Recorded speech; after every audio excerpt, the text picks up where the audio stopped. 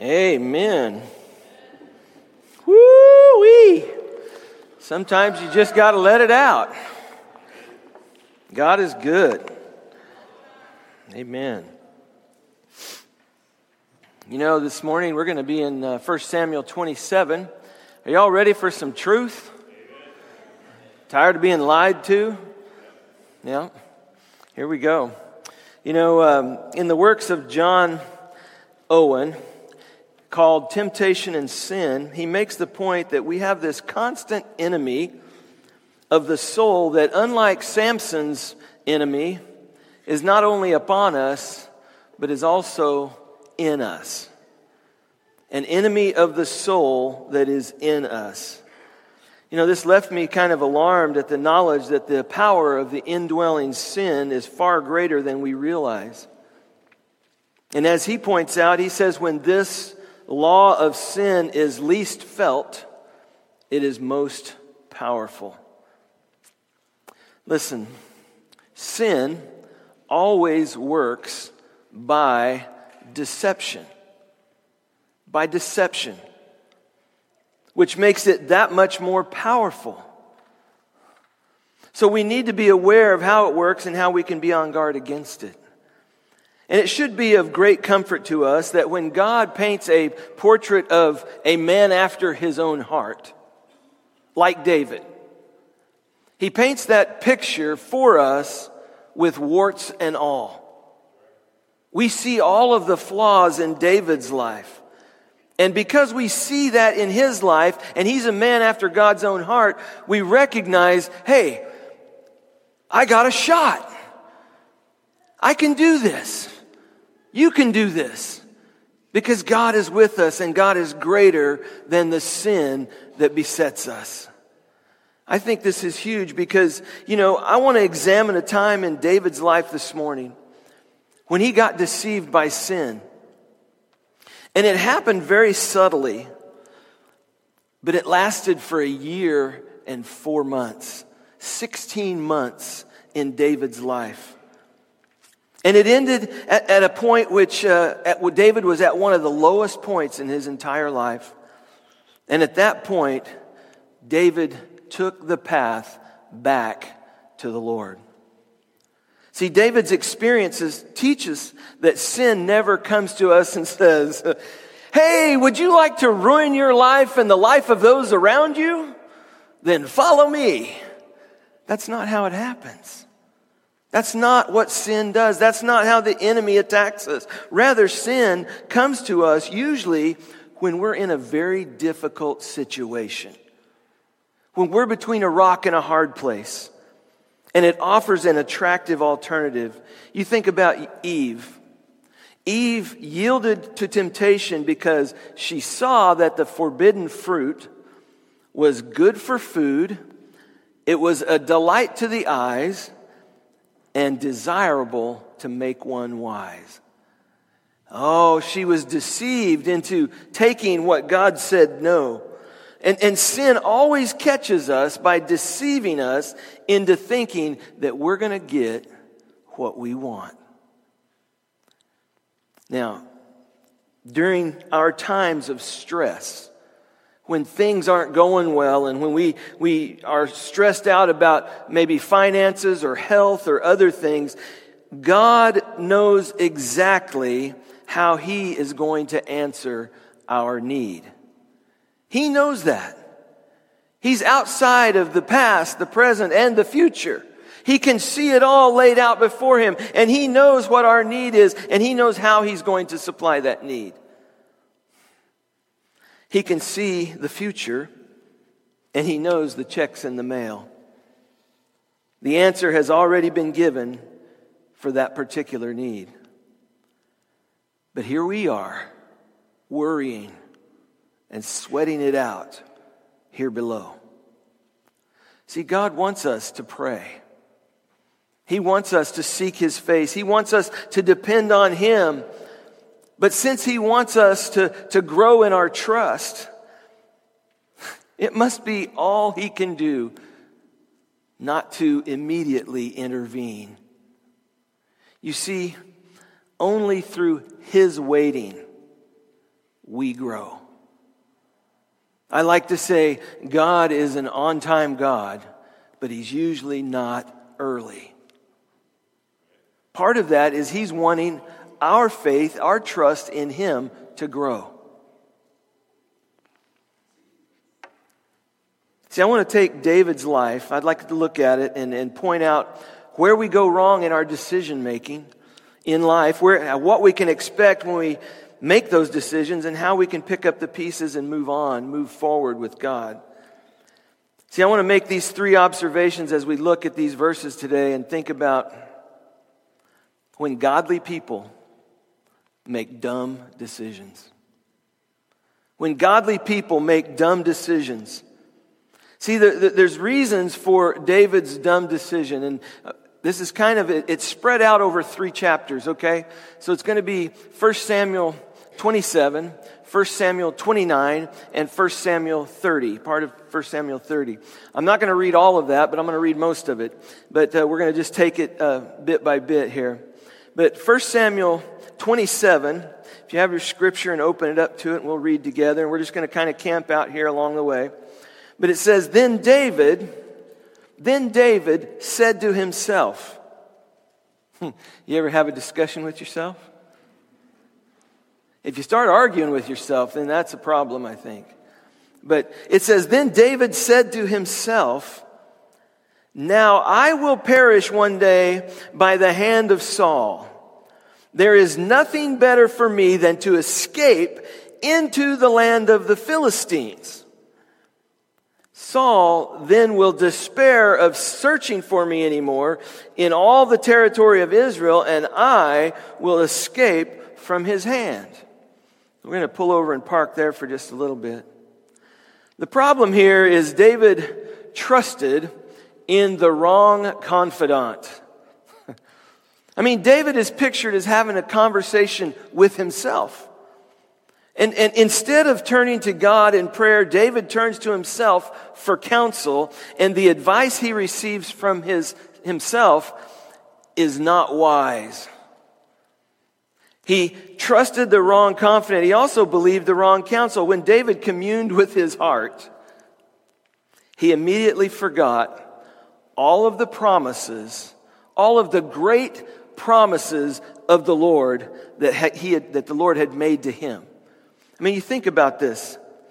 God had promised and anointed David that he would be king over Israel. Back in chapter 16. That promise had been confirmed by Jonathan, the king's son. It had been confirmed by Abigail, his wife, and it had also been confirmed by King Saul himself, that David would be the next king.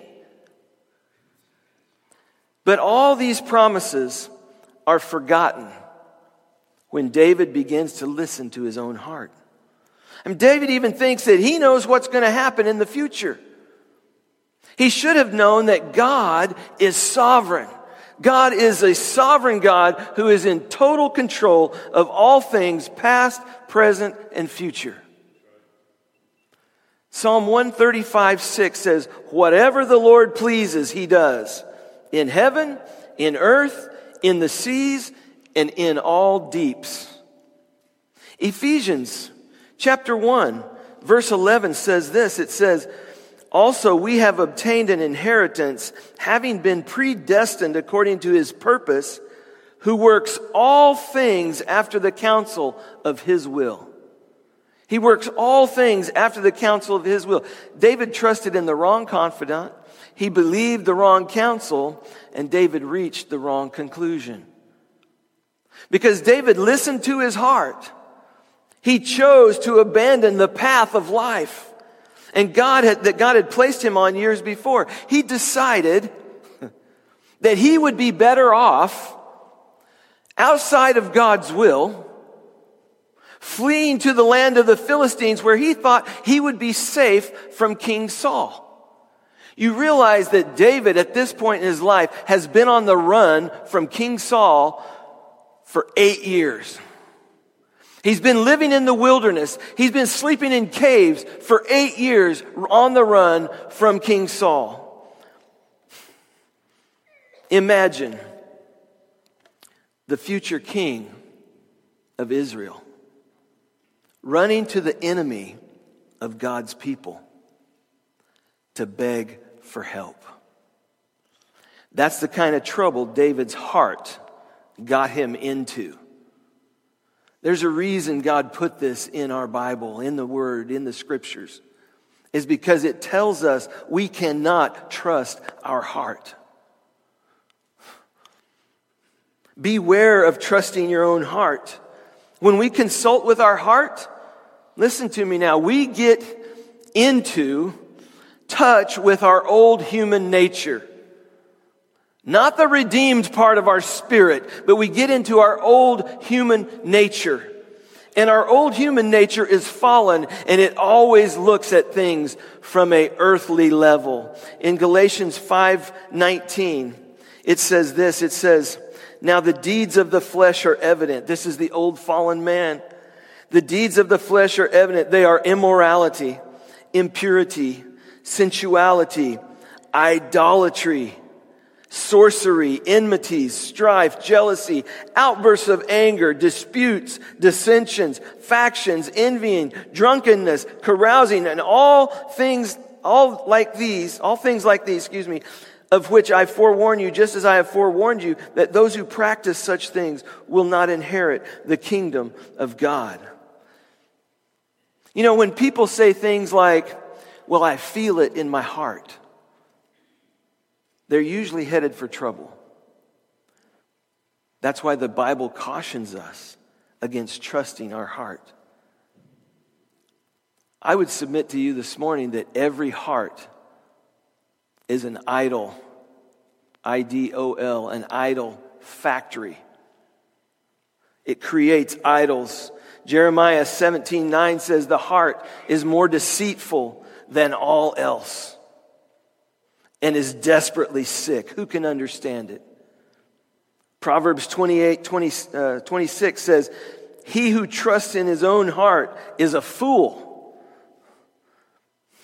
Even in Mark chapter 7, verse 21, Jesus said this. He says, "For from within, out of the heart of men, proceed the evil thoughts, fornications, thefts, murders, adulteries, deeds of coveting and wickedness, as well as deceit, sensuality, envy, slander, pride, and foolishness. All these evil things proceed from within and defile the man." See, when you talk to yourself, be sure to talk to yourself about the things of God. Folks, we need to understand this. When someone says to you, "Just listen to what your heart is telling you," or "follow your heart," they have given you advice that can lead to spiritual wreck and ruin if you follow it. You see, your heart will say things like, "This church is dead." Your heart will say things to you like, "These people don't like you," or "God is being unfair to you," or "You would be better off if you stayed home or went somewhere else." Your heart will tell you things like, "That preacher is mean. You're really missing out," or "God doesn't even care about you. If he did, these things would not be happening to you." Your heart will tell you things like, "Just once won't hurt," or "Just a little won't matter that much." But many of you know exactly what I'm talking about. Your heart will trick you. It will deceive you. It will lie to you and lead you down the wrong path of life. If you listen to your heart, you will find yourself where David found himself. Outside of God's will, out of God's place for his life, and out of God's fellowship. If you listen to your heart, you will find yourself living a life of spiritual compromise, and you will find yourself a backslider on the outs with God. See, David made wrong decisions because he listened to his heart, and it led him astray. Be very careful, family. Some of you are heading in that same direction today. Let's look at the results. We got to move on here. The results of David's decision. Verse 2 and following. I'm just going to read down through this. The rest of the chapter, there's 10 verses, 12 verses, 11 verses, something like that. So it says, verse 2. So David arose, and he crossed over, and the 600 men who were with him, to Achish, the son of Maoch, king of Gath. And David lived with Achish at Gath, he and his men, each with his household, even David with his 2 wives, Ahinoam the Jezreelitess, and Abigail the Carmelitess, Nabal's widow. Now it was told Saul that David had fled to Gath, so he no longer searched for him. Then David said to Achish, "If now I have found favor in your sight, let them give me a place in one of the cities in the country, that I may live there, for why should your servant live in the royal city with you?" So Achish gave him Ziklag that day. Therefore Ziklag belonged to the kings of Judah to this day. The number of days that David lived in the country of the Philistines was 1 year and 4 months. Now David and his men went up, and they raided the Geshurites and the Girzites and the Amalekites, for they were the inhabitants of the land from ancient times, as you come to Shur, even as far as the land of Egypt. David attacked the land and did not leave a man or woman alive, and he took away the sheep, the cattle, the donkeys, the camels, and the clothing. Then he returned and came to Achish. Now Achish said, where have you made a raid today? And David said, against the Negev of Judah, against the Negev of the Jerahmeelites, and against the Negev of the Kenites. David did not leave a man or a woman alive to bring to Gath, saying, otherwise they will tell all about us, saying, so has David done, and he has practiced, and so has been his practice all the time he has lived in the country of the Philistines. So Achish believed David, saying, he surely has made himself odious or hated among his people Israel. Therefore, he will become my servant forever. Wow. This is the results of David's decision from listening to his heart. In verse 2 and 3, you see here that the people in David's life were affected by his decision. Because of the foolish decision David made, everyone whose life touched David was affected as well. All 600 of his men, their wives, their families, their children, everyone around David was brought down by his decision. And all of those people who were brought into a place of compromise and temptation because one man listened to his heart instead of listening to the Lord. There are some dire consequences when we don't listen to what God tells us. You know, Romans 14, verse 7, it says this, for not one of us lives for himself, and not one dies for himself. I think that's big because that basically means that everything we do in our lives touches those around us. When a husband or a wife steps out of God's will, it affects their marriage. When one or both parents refuse to live by God's standards, it has impact on their children. People at school, people at work, people at church are touched by the way we live our lives. We never know who is watching or who might be hindered when we give in to the advice of the heart and we step away from God. Not only were the people affected, but we also see the pattern of David's life was affected. I mean, his decision affected the people around him. The very way David lived his life was altered. And you know, initially you think about that, and there's some things that David was probably going, yeah, I made a good decision.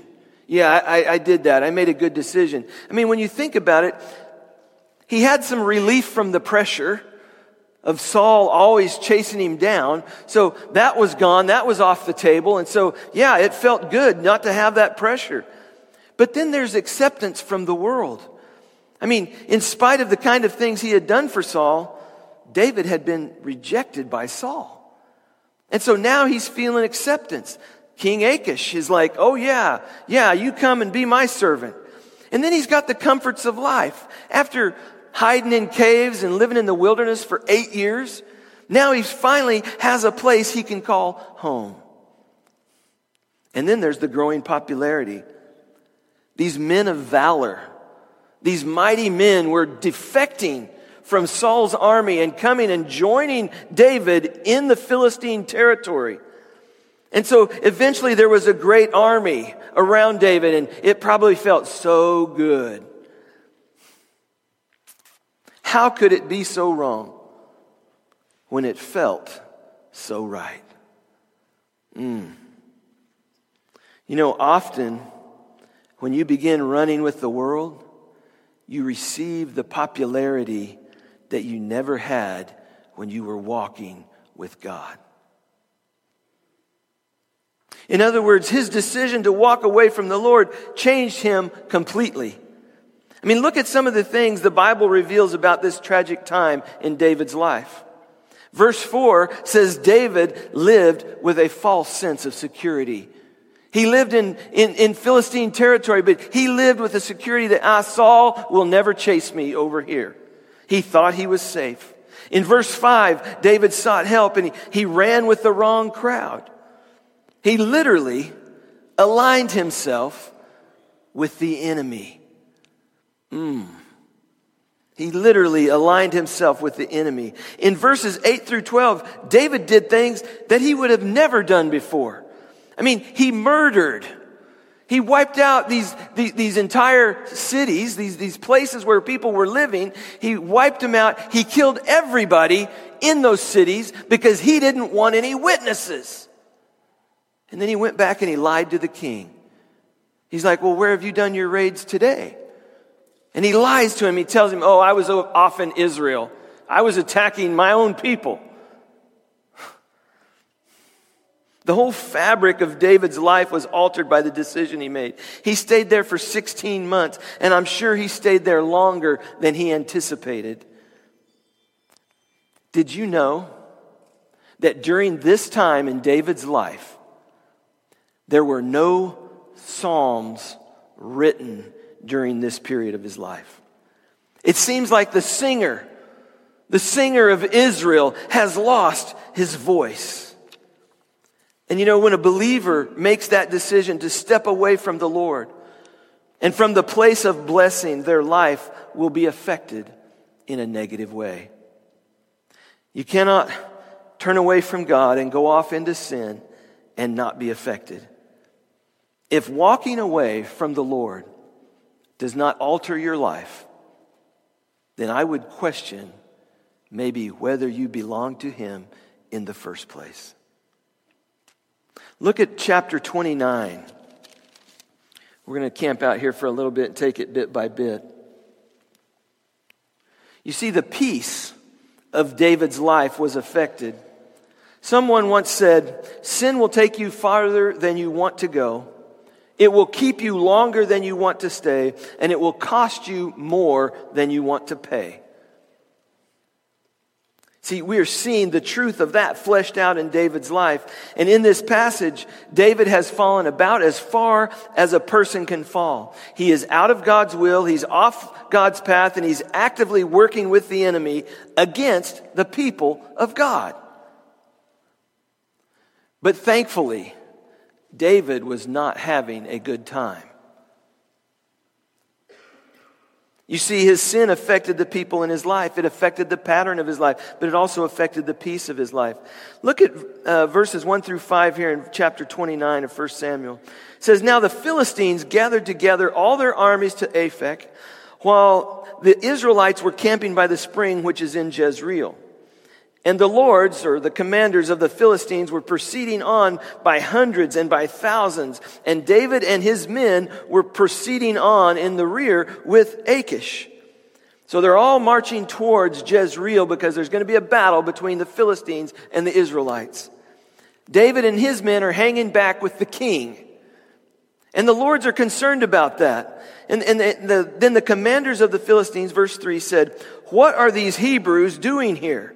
And Achish said to the commanders of the Philistines, "Is this not David, the servant of Saul, the king of Israel, who has been with me these days, or rather these years, and I have found no fault in him from the day he deserted to me to this day?"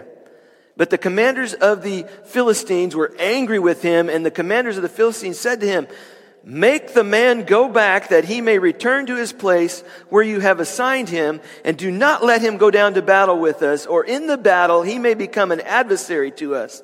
For with what could this man make himself acceptable to his Lord? Would it not be the heads of these men? Is this not David of whom they sing in the dances, saying, Saul has slain his thousands, and David his 10,000s? Folks, David here had lost his identity. He's marching to battle against Israel with the enemy of Israel. And even the commanders are like, why is this guy with us? He might turn on us. He might try, and it might be a plot to do us in. And so as he unites himself, he goes down to battle with them, but even the Philistines don't want him around. I mean, think about that. He's become offensive to them as well. He is literally a man without a country at this point. Verses 6 and 8, David reveals the depth with which he has fallen. The future king of Israel grovels at the pagan king's feet and declares himself to be the king's servant. I mean, think of this. You have the future king attaching himself to a pagan king and calling himself his servant. He even says that the enemies of King Achish are David's enemies. But then the king in verse 9, he talks to David, and David is declared to be a faithful servant by Achish. Achish replied to David, "I know that you are pleasing in my sight like an angel of God." Verse 9, "Nevertheless, the commanders of the Philistines have said, he must not go to battle with us. Now then arise early in the morning with the servants of your Lord who have come with you, and as soon as you have risen early in the morning and have light, depart." And so David rose early, and he and his men, and they departed in the morning to return to the land of the Philistines, and the Philistines went up to Jezreel. Man, David has fallen so far, and he's about to reap the harvest of the wickedness that he has sown.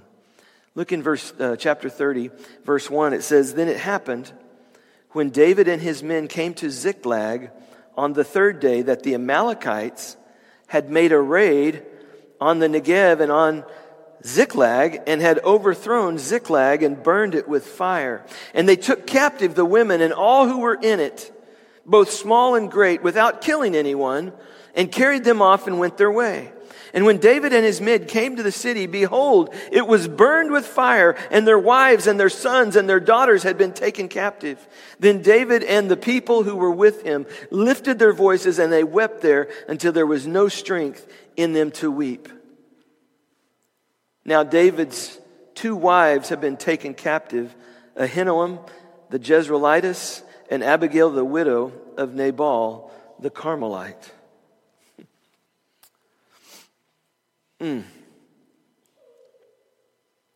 David loses more than he could possibly imagine. The Amalekites decided to retaliate for the raid that David had made on them. Remember back in chapter 27, verse 8 through 11? They decided to retaliate on him, and they attacked his city that was given to him, and they burned it, and they carried off all of the people, his wives, his children, all of the wives and children of his 600 men.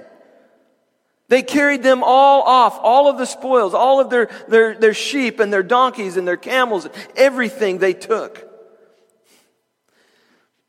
But understand this, those pagans showed more grace and more mercy than David did. the man of God, more mercy and grace than he had shown his enemies. And now you read verse 6. It says, moreover, David was greatly distressed because the people spoke of stoning him. For all the people were embittered, each one because of his sons and daughters. Can you imagine? They send you home, so you go back to your home and you see smoke rising out of what used to be the city that was given to you. And you arrive there and everybody is gone, all of the stuff is gone, and the city has been burned. Those 600 men wanted to kill David because they recognized his dumb decision they were paying for. And he finally reaches the bottom. His men turn on him. They threaten to kill him. They correctly realize that all of these tragedies are a result of David's dumb decision. His sin had taken everything away from David. I mean, what a frightening portrait of the power and the potential of sin in our lives. Everything we hold dear can be taken away. You and I may walk away from the Lord and go on your own way, but we will not do so without paying a high price. And my question this morning is, what will it cost you? Is the sin you are about to walk away from God to commit worth the price you're going to pay? Is it worth your spouse? Is it worth your children? Is it worth your ministry? Is it worth your good name? Is it worth your power with God? Is it worth your health? Is it worth your life? See, before we make a dumb decision and move away from the Lord, we need to stop and consider what that decision is going to cost you. Oh, but thank God, thank you, God, the story does not end there. In the verses that follow, we see the recovery from David's decision. Look at the last part of verse 6. It says, but David strengthened himself in the Lord his God. When David finally hits the bottom, when he has lost all that a man can lose, David looks toward heaven once again. He looks to God as he looks around and realizes all of the brokenness, all of these broken lives, all of the shattered lives that had everything to do with what he had done. That one foolish conversation with his own heart that followed by his dumb decision. David turns his eyes toward heaven and once again in humble repentance. Verse 7 says, then David said to Abiathar the priest, son of Ahimelech, please bring me the ephod. So Abiathar brought the ephod to David. David inquired to the Lord, saying, shall I pursue this band? Shall I overtake them? And he said to him, pursue, for you will surely overtake them, and you will surely rescue all. So David went, he and the 600 men who were with him, and came to the brook Besor, where he left those behind, where those left behind remained. And it is amazing what God does here. And most of what we have learned today from David has been a lesson in what a person should not do. But in this last part, David clearly shows us what we are supposed to do when we have allowed ourselves to be moved outside of God's will, when we have cut off the connection with God. It says that David returned to the Lord.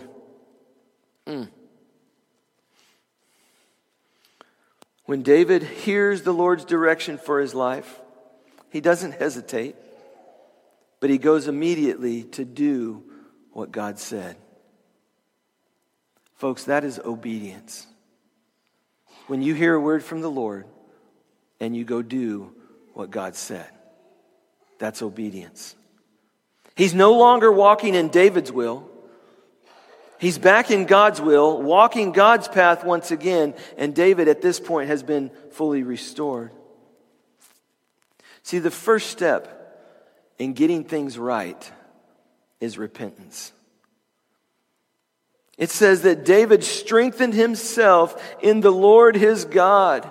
Everybody around him wanted him dead. Things got worse before they got better. He went back to the Lord. He repented. We need to go before the Lord and deal honestly with our sin. Psalm 51 talks about that. Proverbs 28 talks about that. See, when sin is confessed and handled God's way, He will forgive that sin and restore us.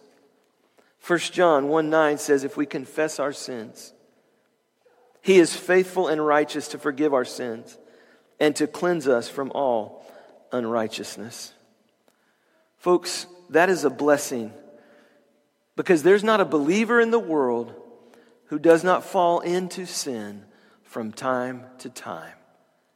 But understand, God has made a way where we can be restored.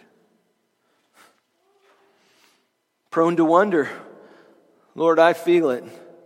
Prone to leave the God I love. Here's my heart, Lord, take and seal it. Seal it for thy courts above. If you've wandered away from God, you need to know that you can come to Him today and find complete forgiveness and restoration. Did you notice the Lord's response to the repentance of David? David has been out of God's will for 16 months. He's been calling the shots. He's been doing his own thing. Then he repents before the Lord and deals with his sin. This is amazing. Notice when David calls out from the right spirit, the Lord instantly forgives, restores, and opens the line of communication between him and David. God's answer is swift, it's sure, and it's accurate. I mean, what a blessing. There is an earthly price to be paid for the sins that we commit.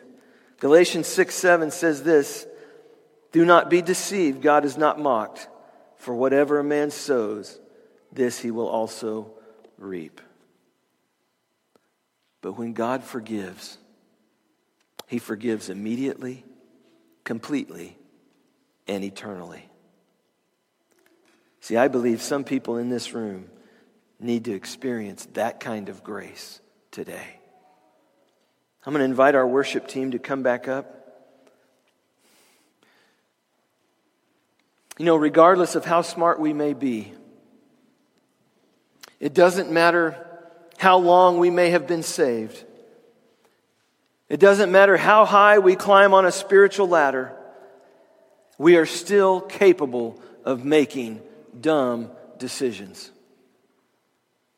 Some folks here today are in the process of probably doing that very thing. You've been listening to your heart, and it's telling you lies. I'm trying to tell you that you need to get with God and to hear some truth before it's too late. Some things may have to play out in your life. There are consequences for our sin, but you can still have fellowship with the Lord and be restored today. There are some others who have never been saved. And listen, you're headed for the rudest awakening of all. If you will come to Jesus, He will save you and give you eternal life. And I know that we have spiritual needs today. But I ask the question, who has the spiritual courage to come before the presence of the Lord and get those needs taken care of? We're all sinners, saved by grace. In God's eyes, we are saints. Sometimes we need to come to Him in repentance, asking Him to forgive us. So I say this morning to you, listen to His voice. Listen to His voice, not your own heart. Listen to His voice and do as He says to do. Would you pray with me? Heavenly Father, I thank You for Your word. I thank You, Father, for how Your word challenges us. And Father, I ask that your Holy Spirit would take it and use it in our lives.